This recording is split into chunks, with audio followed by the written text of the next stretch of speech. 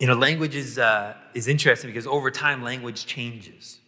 And so what it used to mean at one point starts to mean different things later on. So I thought this was kind of interesting. The word awful, you may not know this or not, but go back 1,000 years and it meant something very different, right? So for example, if you said to your spouse, that dinner you made was awful, if you said it today versus you said it 1,000 years ago, it'd be different. If you said 1,000 years ago, it meant awe-inspiring.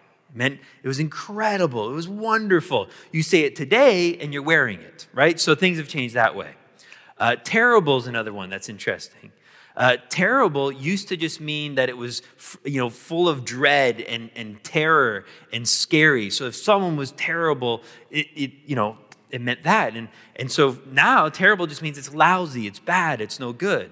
And so it's a little bit similar, but it's not quite the same, right? So for example, my singing is terrible, right? It is both, terrifying as well as lousy. But my favorite one, though, is the word nice. Nice sounds so sweet, right? It sounds so kind. But this could get you into trouble, or you can have some fun with it, depending how you go with it. But you go back 500 years, and the word nice actually meant foolish. It meant ignorant. It meant someone who is naive. And so if someone's really, ticking you off, and you want to kind of just, put a little dig in there and say, oh, you're so nice. But so language changes. That's what makes it hard to communicate. It's hard to make sure that everyone's on the same page. And so we want to be really careful then when it comes talking about the gospel, because that's not something you want to mess around with. That's not something you want to have any kind of ambiguity around. And so we want to make sure that we understand terms and understand concepts when we speak properly. And so this morning, we're going to talk about this thing called grace. And grace is a theme, and it's going to be something we're going to talk a lot about at New Life here. But we're going to kind of try to resist the temptation of trying to come up with a narrow definition of grace or a simple definition of grace. And I think because the reality is grace itself prohibits that. It doesn't allow us to have any kind of simple definitions. It's too big because really grace is the person of Jesus Christ. So it's difficult to really kind of nail down a simple definition. So this morning, what I'm going to hope to do is take a look at why we need grace, why grace is so important. And that's, I think, critical for us to answer, especially today, living in the kind of world, the kind of culture that we live in, right? We live in a very post-Christian, post-absolute truth culture where everything is relative and everything is tolerant of others, to the point that we're now actually intolerant of our Christian heritage, of our Christian roots. It's a culture where terms like sin and sanctification, they've either been rejected or they've been completely forgotten. No one even knows they mean anymore. And as I was thinking about that, I don't know which one's better, to just ignore it or forget about it. It's a time where if someone says the word righteous, then people are going to look at them and wonder either they're stuck in the 90s as a surfer or they watched too many Bill and Ted movies as growing up, right? So, we've kind of lost sight of some of these terms. And so it's no longer sufficient to explain to someone that they've sinned and they're a sinner in need of salvation and they need to come to Jesus. That message today is now seen as narrow-minded and therefore rejected because it's intolerant. And so we can lament, we can complain about our culture and scream at it, but it would be about as effective as screaming at a jet engine or trying to have a logical, smart discourse on Twitter. It's just not going to work. It's not going to matter anything. The good news is, though, it's not our goal to affect culture. We don't need to try to change the culture. Instead, we have to realize that as individuals change, culture changes. And so that's what we're after. So we're after how do I connect with people without having the same old reference points? Now, please understand, I'm not saying that we need to make the gospel more relevant and more up to date and so forth, because the gospel is always relevant. It has nothing to do with the culture. It's needed for this world, and it's good on its own. We just need to understand the gospel. We need to understand what we're offering to people. And so we can accomplish this, I think, if we understand the gospel in a sense that's bigger than just the culture, something that's transcendent of the culture or cross-cultural. And I think it starts with understanding that when every one of us, when we arrived here on this planet, we arrived with some fundamental questions. some concerns or some thoughts about, who I am and what my place is in this story. And because these questions are universal and they span culture, then I think it makes it a lot easier for us to understand them and relate to one another.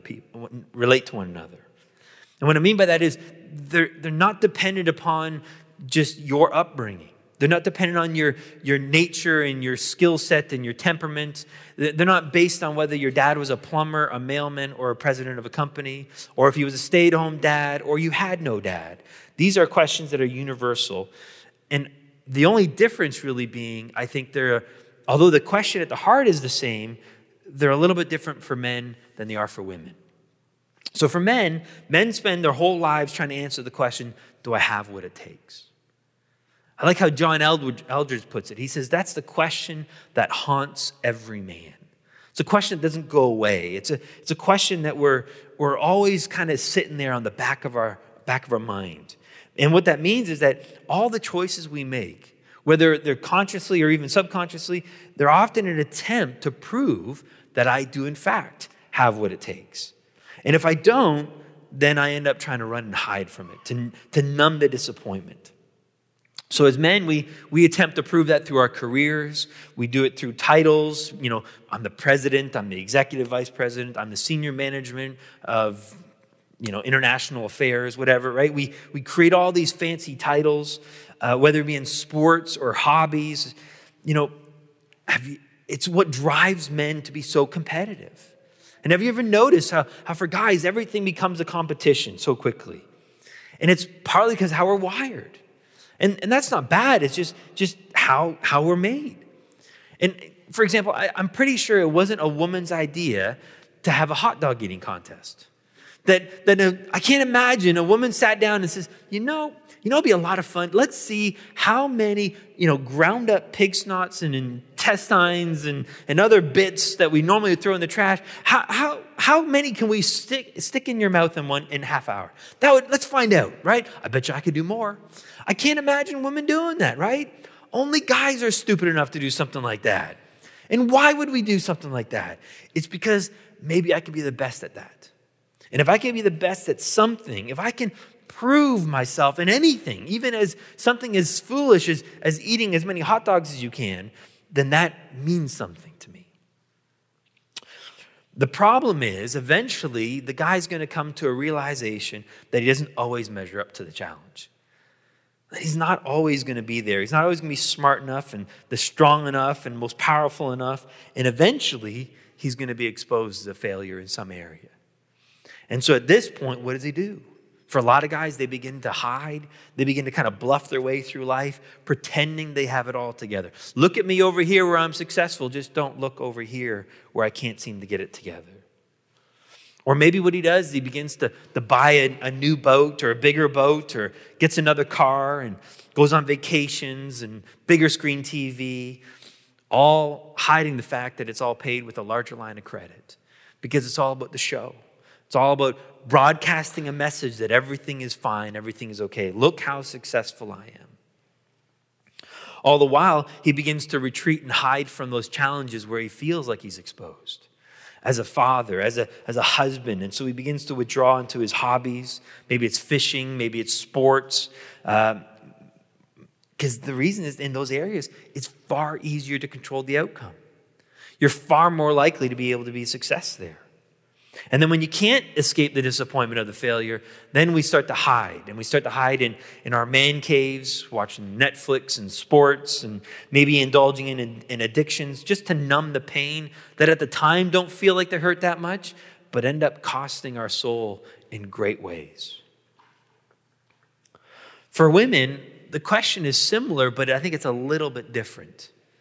In that it's still related to their worth and their value, but they ask it in a slightly different way. For women, I think the question is really twofold.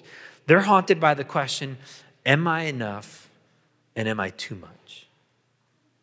Think about how many times you ladies, you've asked yourselves these enough type of questions. Am I pretty enough? Am I skinny enough? Am I doing enough? Am I eating healthy enough? Am I doing enough as a parent? Am I a good enough wife, friend, or Christian? And then the other side of the question is the fear that maybe you're too much. How many times have you had these types of questions or thoughts? Do I talk too much? Am I too insecure? Am I too confident? Am I too much of a mess? Am I too much of a burden? Am I too much of a wreck? Am I too weak? Am I too strong? Am I too crazy? Am I too much to handle? Am I enough and am I too much?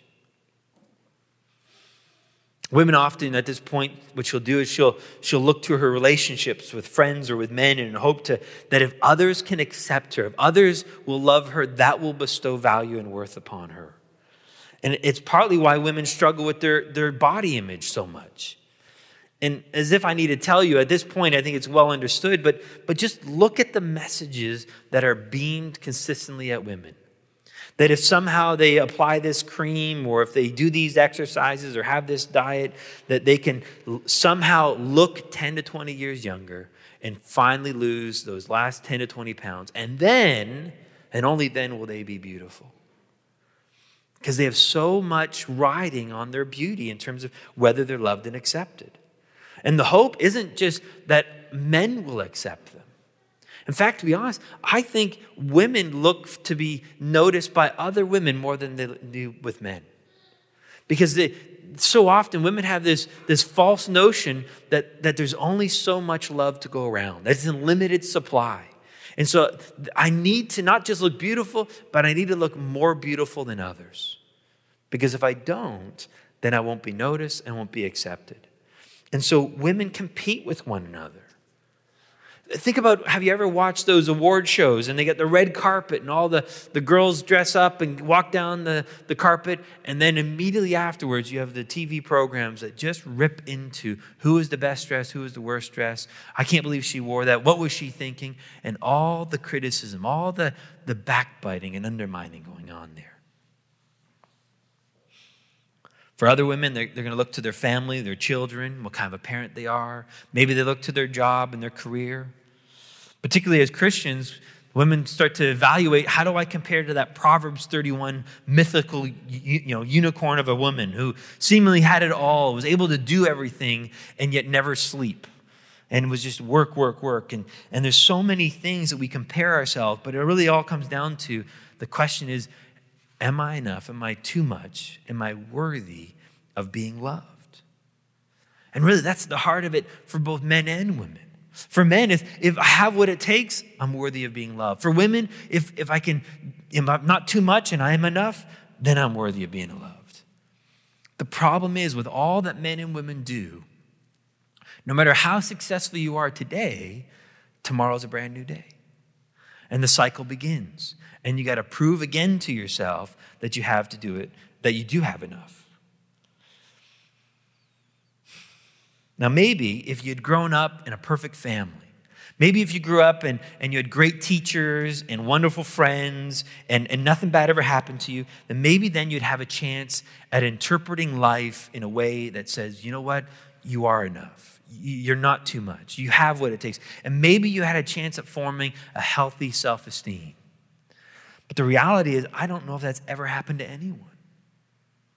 Instead, we've all been hurt. We've been bullied, taken advantage of, rejected, used, victimized in so many ways, often repeatedly. And to make it worse, it's often done by those who ought to have been the ones to protect us, ought to have been the ones to build us up and to give that positive self-image. They've been the ones to cause the most pain. And so what ends up happening is it begins a lifetime of a struggle of trying to prove ourselves. And the reason that it's there is because the origin of that struggle goes all the way back to the garden. That's why it's cross-cultural. It isn't localized to one nation or one group of people within that nation. It's all about man because it goes back to the garden. In the opening chapters of Genesis, we read about the creation of the world and everything in it. And it talks about how, creation was good, but when man was made, when God made this beautiful creation of the male version of man and the female version of man, God looked at it and he says, it is very good. And we were in this paradise. That's literally what Eden translates to, paradise. Oh, it must have been so clean and so fresh. Oh, what a sight it would have been to see what Eden was like. I bet you the grass was super soft. And when you lay down there, it was just like lying in a bed, and there'd be no allergies, no mosquitoes, right? It would just be perfect. And it would be, the fruit there would be 100 times or 1,000,000 times sweeter than the sweetest fruit you've ever tasted. It would have been so beautiful and so incredible. What's interesting is what God wants us to know about Eden. The one thing he goes into detail about this paradise, at the very end of chapter 2 of Genesis, he says that both man and woman were naked and unashamed. Naked meaning they had nothing to hide. They had nothing to be embarrassed about. They had nothing that they were worried about the other person finding out about them. But more than that, I think there was an intimacy that the two of them had. It was more than just, I think, a physical nakedness. I think it was a nakedness in their soul and their spirit, that they were able to connect and see each other. Imagine this. They never had to have the fear. They never worried with the thought, if you only knew what I was thinking. I mean, I can't even imagine what that world would be like. And yet they had no fear because they had such a healthy confidence in themselves. But all that changed. All that disappeared the moment they ate from that wrong tree. The moment that they betrayed God and they didn't heed his warning. The warning was, there are 2 trees here and you can eat from any tree you want. Just don't eat from this one tree in particular, the tree of the knowledge of good and evil. Because the day you eat of that tree, you will surely die. That warning was there for our good. He wasn't warning us of the punishment, that he was going to strike us down dead because of his anger and his attitude towards us. That warning was there because it was a consequence. And the consequence was the result of choosing independence, of trying to find life on our own terms. And yet they didn't heed the warning. And so they ate, only proving that God was right. That they experienced death in that moment, because in that moment they chose independence. In that moment they were disconnected from God as their source of life, because he ultimately was the source of their self-esteem. And so immediately they're plunged into death. And so what's the first thing they do? They hide. But not from God yet. That comes later. The first thing they did is they hid from each other. They realized their eyes were open, they realized they were naked, and they hid from each other in terror and in fear. Why? Think about it. Was it wrong for Adam and Eve to see each other naked? They're married, of course not. Do you think something magically happened to their bodies that suddenly they became disfigured and they were embarrassed by that? No, of course not. But for the first time now, they had all this self-doubt. They had all these questions about themselves. And they had all this fears. Maybe Adam's looking at himself and he's looking at Eve and he's thinking, I don't know, am I man enough? Am I strong enough? Am I attractive to her? Am I big enough? I don't know. I don't think I am. And if I don't think I am, there's no way she does. And so he hid. And Eve, she's looking at Adam going, I'm different. Is that okay? Am I feminine enough? Am I beautiful enough? Am I okay? And so she begins to hide. And they're so worried. Because this shame says to them that, it begins with a whisper sometimes. Other times it's screaming at them. But there's this constant taunt that says, if anyone ever found out about you, if they ever knew the real you, you'd be in so much trouble. At best, they'd just walk away from you. At worst, they would reject you and hurt you. But you would deserve it because you're really not that good. And you'd end up all alone in this world. And so that shame, that's really the death they experienced. Too often we've taken that death and say, well, it was a spiritual death. That means they were separated from God. And that's our simple definition for it. And all that definition does is it allows us to put a neat bow on it, but not really understand it. We're no further ahead with that understanding. That death was more than a physical death. It was much more than just that, our bodies are decaying over time. That's true. the death, I think at the heart of it was, as a result of that disconnection, was this shame, this sense of, I'm not okay anymore. And it's a shame that every person struggles with, just in varying degrees. There are some people who have a lot of shame and they struggle with it greatly, and there are some that have some shame. But we all have some. It's the product of the garden, a product of the fall. And what's interesting to me is whereas Adam's sin in that garden at the beginning led to shame entering this world, it's shame that now leads to sin. If you think about it, all sin that we employ, all sin that we do are our attempts to medicate our shame, to feel better about ourselves, or just to not feel bad about ourselves, to numb the pain. And so here's the problem. When we make the focus of our gospel all about the behavior, then just stop the sin, we miss what's driving it. We miss the point that the gospel is about life and death. It's about overcoming that sense of shame and that sense of emptiness. It's much more than just forgiving the sins. Now, don't get me wrong. I'm not saying it's not important. It's critically important. But Jesus never said, I've come to forgive your sins. Instead, he said repeatedly, I've come that you'd have life. Because that's what it's about. It's about life, and you need life because of the death that we were experiencing. But sadly, I think the church has made it all about the behavior. And so what happens now is we focus on that behavior.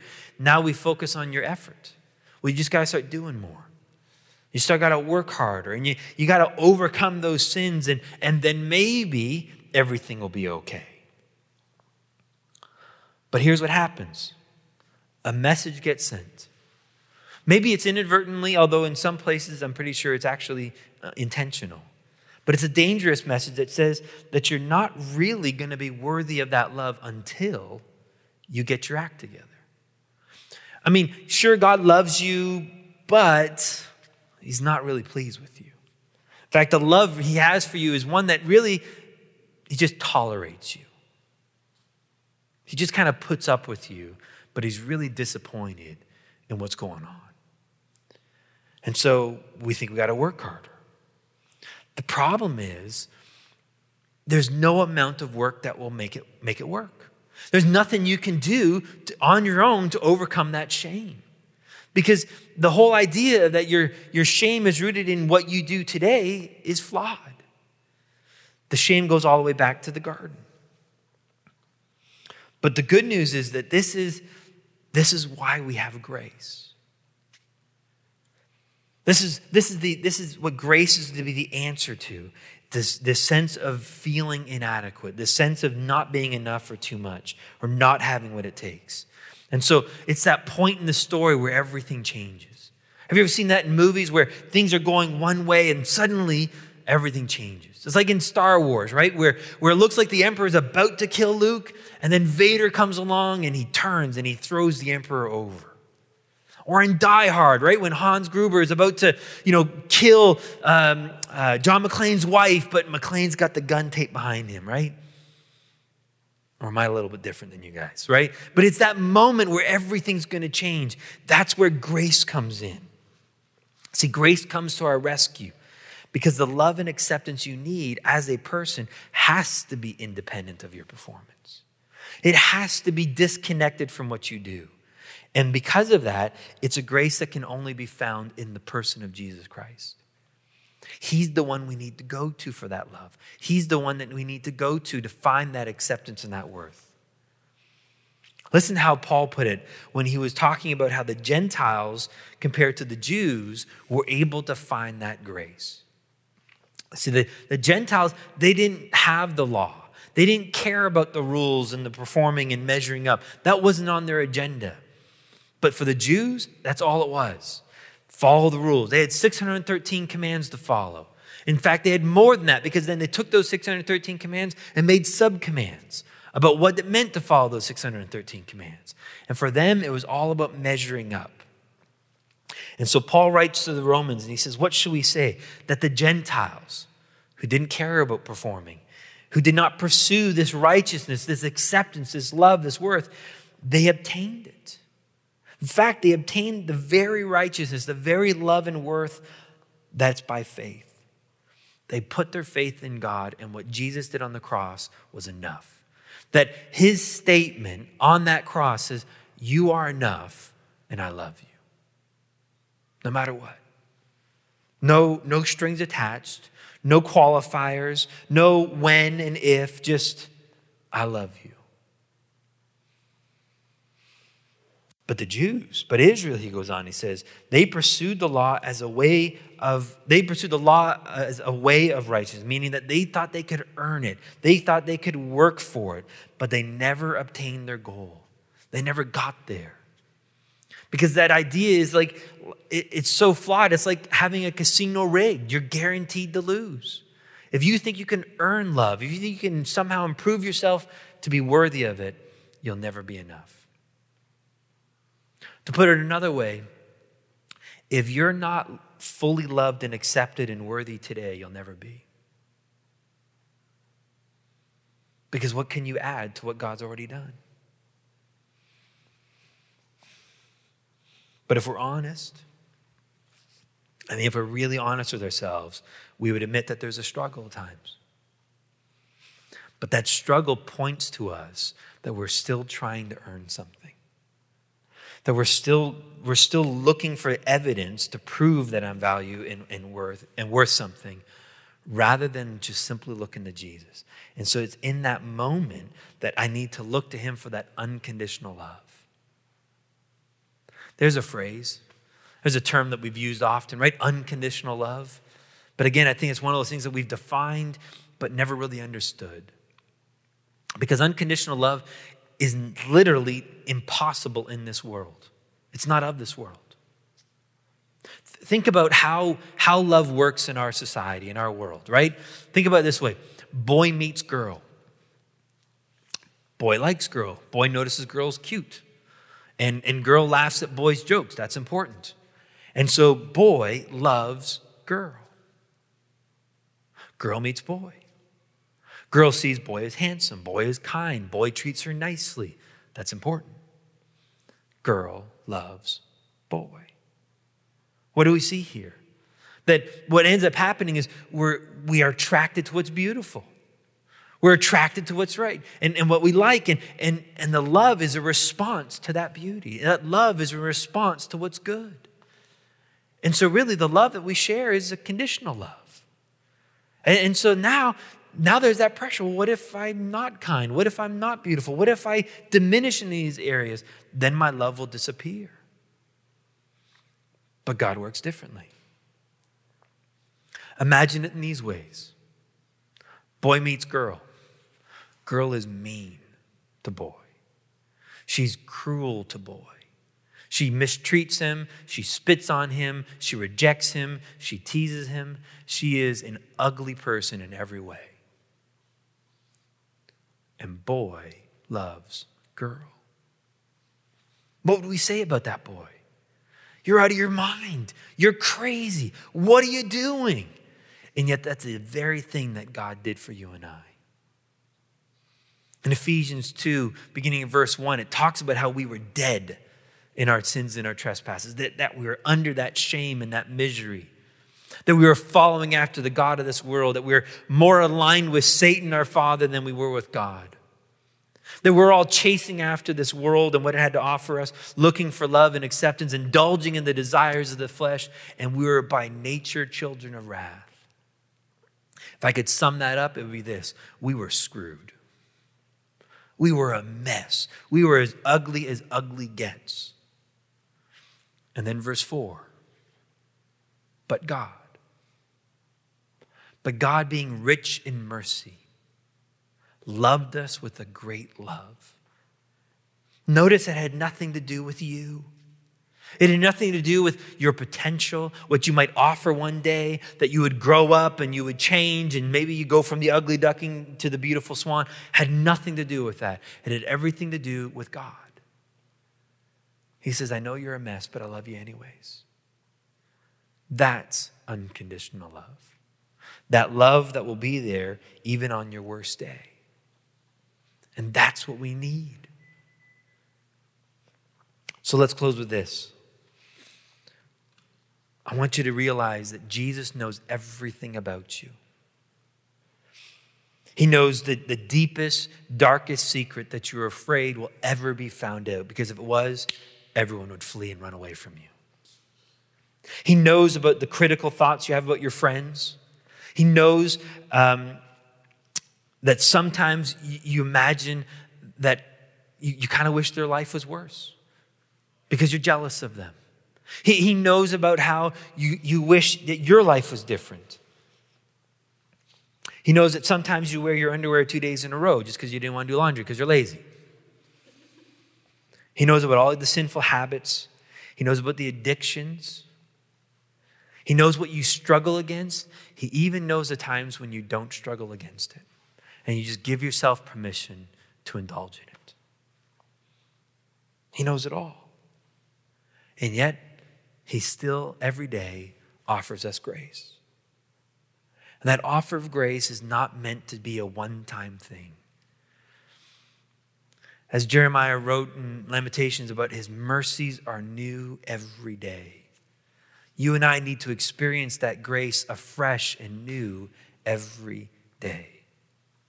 And so all he asks of us, he offers this grace and he asks of us, will you believe that my love is enough for you? Will you believe that my opinion, my acceptance of you is greater than if the whole world turned against you? Will you receive that love? Will you trust in my love? And will you live from that love? Because the reality is there's nothing as powerful as that love from God. Let's pray. Father,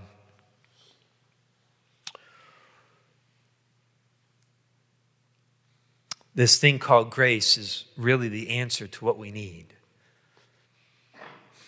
Because it sets us free from our fears and our insecurities. It sets us free from the struggles and the battles. If we could just understand this incredible love you have for us. So I invite you, Father, today and this week ahead, that we would just be reminded, that you would reveal yourself in some really special and unique ways. Minister to our hurts and our wounds so that our confidence and our trust in your love for us would grow stronger and stronger. In your name we pray. Amen. All right, so parents, go grab your kids, and then we're going to have some refreshments out there. It's probably warmer out there than it is in here. And then enjoy hanging out. And then if you can, stick around a little bit later on. We'll start doing the tear down of the chairs and everything. And you're more than welcome to help. But thanks for coming out.